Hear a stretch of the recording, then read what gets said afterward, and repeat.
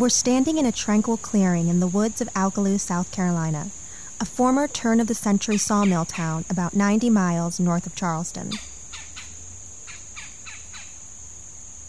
74 years ago, in this very spot, a search party found the bruised and beaten bodies of two little girls. Their names were Betty June Binnicker and Mary Emma Timms. What happened next would snarl this little village for decades to come. I'm Deanna Pan of the Post and Courier. Over the past year, I've crisscrossed the state from Charleston to Rock Hill. I've interviewed dozens of people and scoured hundreds of pages of books, articles, and court documents to uncover the complete story of George Stinney Jr., a 14-year-old African-American boy who was executed in 1944 for the murders of those two little girls. 4 years ago, in 2014, a judge threw out George's murder conviction on the grounds that his constitutional rights had been violated. But for the last 74 years, questions have lingered about George's guilt or innocence. If George didn't kill Betty June or Mary Emma, who did? We tried to find out. This is Chapter 4 of An Undying Mystery. This story was written by me and Jennifer Berry Hawes. Read by Glenn Smith. Attorney Matt Burgess clutched the judge's order in his hand, a phone pressed to his ear, as he waited for Amy Ruffner to pick up a call some 600 miles away. Nearly a year had passed since a team of lawyers had waged a long-shot court battle to overturn the conviction that sent Amy's 14-year-old brother to his death 7 decades earlier. Now, Burgess read Judge Carmen Mullen's decision aloud. From time to time, we are called to look back to examine our still recent history and correct injustice where possible. She had thrown out George Stinney Jr.'s murder conviction for fundamental violations of due process in his 1944 prosecution. I can think of no greater injustice, Mullen added. Listening on the phone, Amy was in tears. She began to holler, "They cleared George's name! They cleared his name!" However, while the judge had vacated George's conviction, she'd also left open the much thornier question of his guilt or innocence. The mystery of just who killed Mary Emma Thames and Betty June Binnicker spilled out anew into modern-day South Carolina. 60 miles up the road from Alkaloo, that question consumed a white West Columbia woman with a potent blend of personal guilt and moral outrage. Sonia Edie Williamson was related to the wealthy families that had controlled Alkaloo in 1944, and her mother had gone to school with young Betty June. Many times when they had driven by the Clarendon County Courthouse in Manning, the older woman recalled her murdered classmate and the horror of the two little girls' deaths. As Sonia prodded, her mother added to the story. Sonia's grandfather had been at the courthouse the day of George Stinney's trial, and he'd seen the boy that morning. He'd watched as George arrived in what could best be described as a cage. Police escorted the child inside wearing chains so heavy he could barely walk, and an angry crowd had spit on him as he passed. Yet time and again, Sonia's grandfather had said, "I know that colored boy didn't do it." Those words had haunted Sonia over the years. The notion of such an injustice against a child, and the fact that her grandfather had never spoken out about it, tapped incessantly on the shoulder of her conscience. Why didn't he do something, she asked. Why didn't he say something? It was different then, her mother replied. She urged Sonia to let it go. It was the past. The people involved were their family and friends. Why dig into their sins? Sonia couldn't let it go. She had children of her own and little grandchildren, and the notion that George Stinney was railroaded burned incessantly at her heart. She began visiting her older relatives to see what they remembered about George and the Alkaloo of 1944. From them, Sonia learned what she didn't want to know. Her own ancestors had been active in the KKK, including her grandfather, who'd been at the courthouse that day. So were some of the authorities in Clarendon County who had doled out racist vigilante justice on the side. Sonia imagined what George might have endured alone in their custody. She had grown up away from Alkaloo, so she wasn't familiar with exactly what had happened when the girls vanished. To find out, she drove there. It felt like stepping back in time as Sonia slipped along the railroad tracks where only the sawmill's ghost remained, then traversed the street where Betty June and Mary Emma had walked that day on their search for maypops. She paused in the woods behind Green Hill Missionary Baptist Church, a spring breeze stirring the tall trees that guarded the spot where the girls' bodies were found. Standing there, she didn't feel only sorrow for the lives lost. She also felt confused. The old version of George's crime simply didn't make sense. How had no one in this small, segregated town noticed a young black boy bludgeon to death 2 white girls in broad daylight? How had nobody heard screams? And how did their bodies get several hundred yards away from where George had spoken to them, way off the road, with almost no blood or drag marks around them? Sonia was not a shy person, and now a fierce determination propelled her forward. She strode back toward the streets around the old mill and began to knock on people's doors.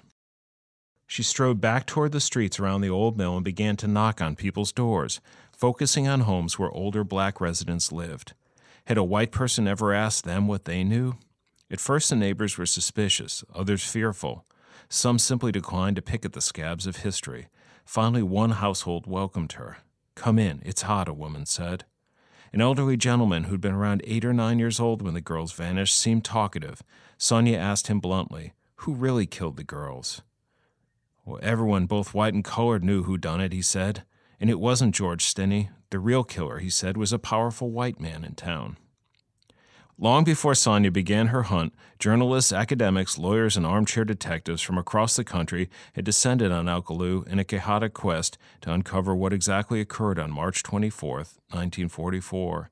With few surviving witnesses to interview and no physical evidence to examine, most came up empty-handed. Yet an alternate version of who killed the girls still haunted the case.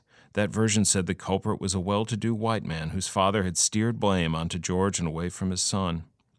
This idea slipped into public view through the back door of fiction in 1988 when former New York Times journalist David Stout published Carolina Skeletons, a novel based loosely on George's case. It later was adapted into a made-for-TV movie starring Louis Gossett Jr. as a Vietnam veteran returning to his hometown to find proof that his late brother, executed decades earlier for the rape and murder of 2 white girls, was innocent all along. The novel helped popularize the theory that an influential white man was behind the murders, but it didn't create the idea. Rumors about the supposed real culprit had long traveled through Alkaloo's tight-knit black communities and down the hallways of the big houses in which African Americans had cooked, cleaned, and raised white children. The grandson of a former slave, Delbert Singleton, grew up in Alkaloo at a time when the schools were segregated and the Ku Klux Klan terrified his neighborhood. Now pastor of Green Hill Missionary Baptist Church, where George and his family once worshipped, he'd long heard the haunting story passed down from generation to generation. There were 2 things that were always talked about in the African American community when I was coming up. One was that Strom Thurmond had a black daughter, which turned out to be true and was denied vehemently for years by any number of different people. And the second thing was that George Stinney did not kill those 2 little girls. As Sonia spoke with black residents, she too heard this version, including when she met Alkaloo native George Frierson. He was a Clarendon School District 3 board member and a self-taught historian who already had spent a decade researching the case in his own quest to clear George's name. He claimed that a prominent white man had confessed on his deathbed to killing the girls. "It was always whispered who did it," Frierson said, but he refused to name the man. Not that he needed to. The name was on the lips of people all over town. "They say some white man had killed him," said 85-year-old Romeo McFadden, a black retired mill worker. "They say it was a Burke. I didn't know the name." "George Burke," said Richard McBride, another black mill retiree. "They want to say he did it, but we don't know exactly." Sonia set out to unearth every shred of archival evidence she could find related to George's conviction.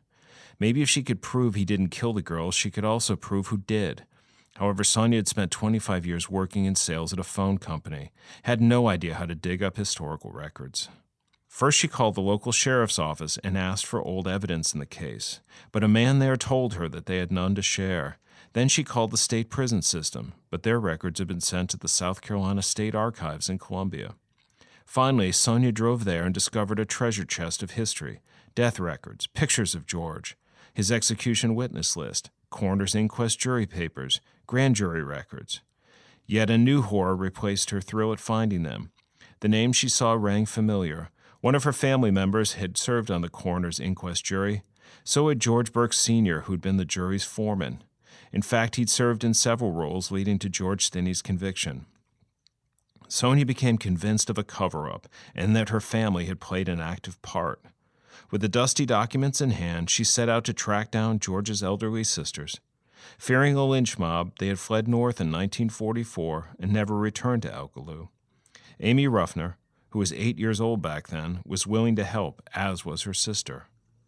Amy recalled that her father had worked at the mill, and at one point her mother had done domestic work for a prominent white family in town. Their name? Burke.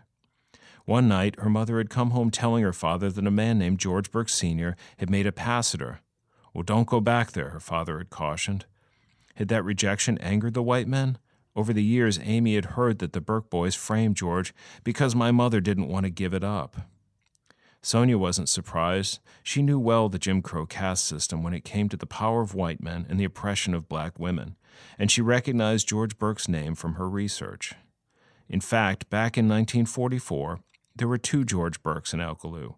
One was George Burke Sr., the lumber company boss who had served on George Stinney's coroner's inquest and grand jury. The girls' bodies were found on his property.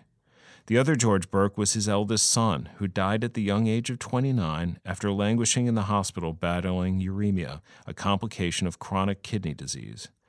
George Burke Jr.'s death 3 years after the murders proved the untimely end to a restless life. Even some white folks in town described the Burkes as womanizers. Jessie McCabe, a 96-year-old white woman in Alcaloo, said she was scared to death of them and wouldn't let them near her. Jenny Weeks, granddaughter of the pastor of Alcaloo's White Church in 1944, grew up hearing her father describe George Burke Jr. as a rascal, a young man prone to stealing things and getting away with it.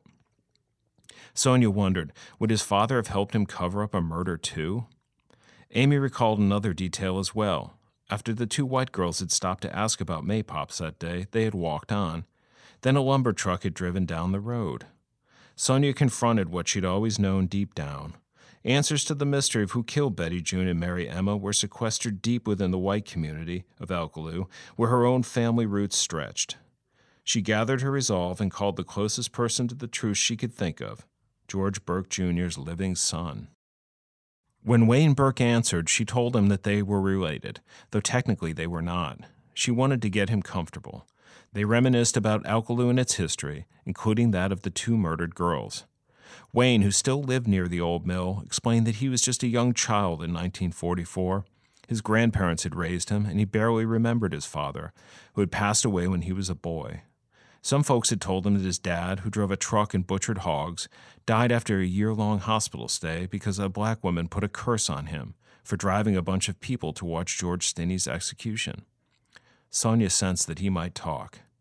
"Tell me the truth about what happened," she implored. Wayne explained that he only knew what his grandmother had told him.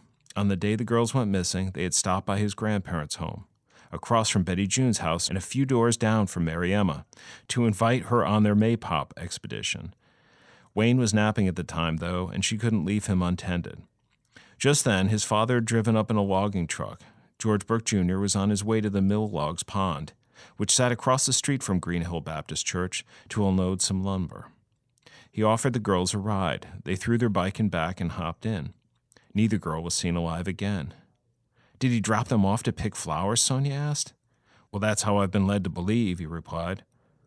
Sonia was stunned. If a grown white man with a truck had murdered the girls, then pieces of the puzzle fit in a way they simply did not with a small black boy on foot. But what could she do with this information? Sonia would later detail the story in an affidavit. Yet it wasn't enough to take a dead man to court, not 70 years later. Besides, some people in Alcaloo didn't believe it anyway.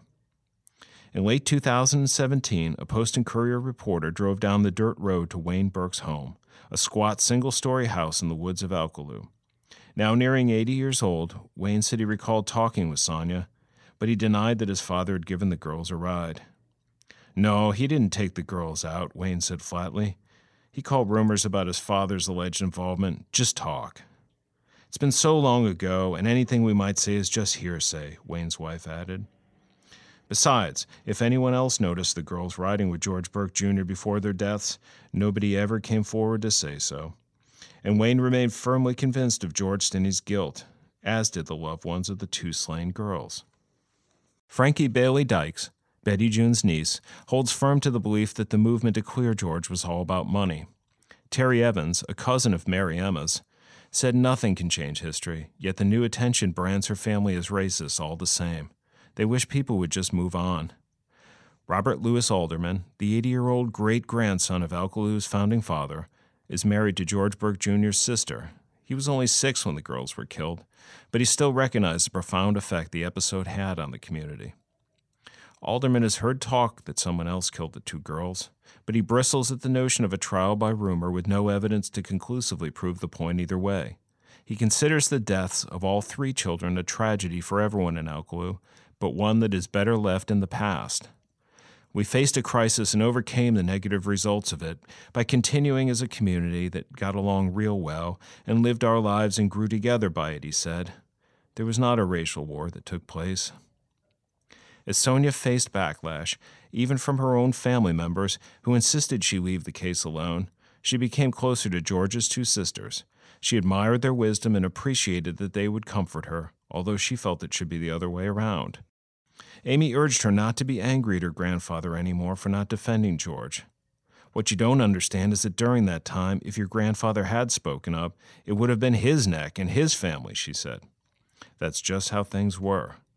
On the 70th anniversary of George's death, his sister Catherine Robinson fondly returned to South Carolina, and for the first time since 1944, to Alkaloo. Amy declined to join them. Their brother Charles was in ailing health. So Sonia drove Catherine along Alkaloo's streets as the older woman quietly watched the landscape pass, the spot where their small house no longer stood, where the company store with its 200-seat auditorium sat shuttered, where the giant mill that once fueled every aspect of Alkaloo had vanished into history. This doesn't look anything like it did, Catherine finally said. So much had changed.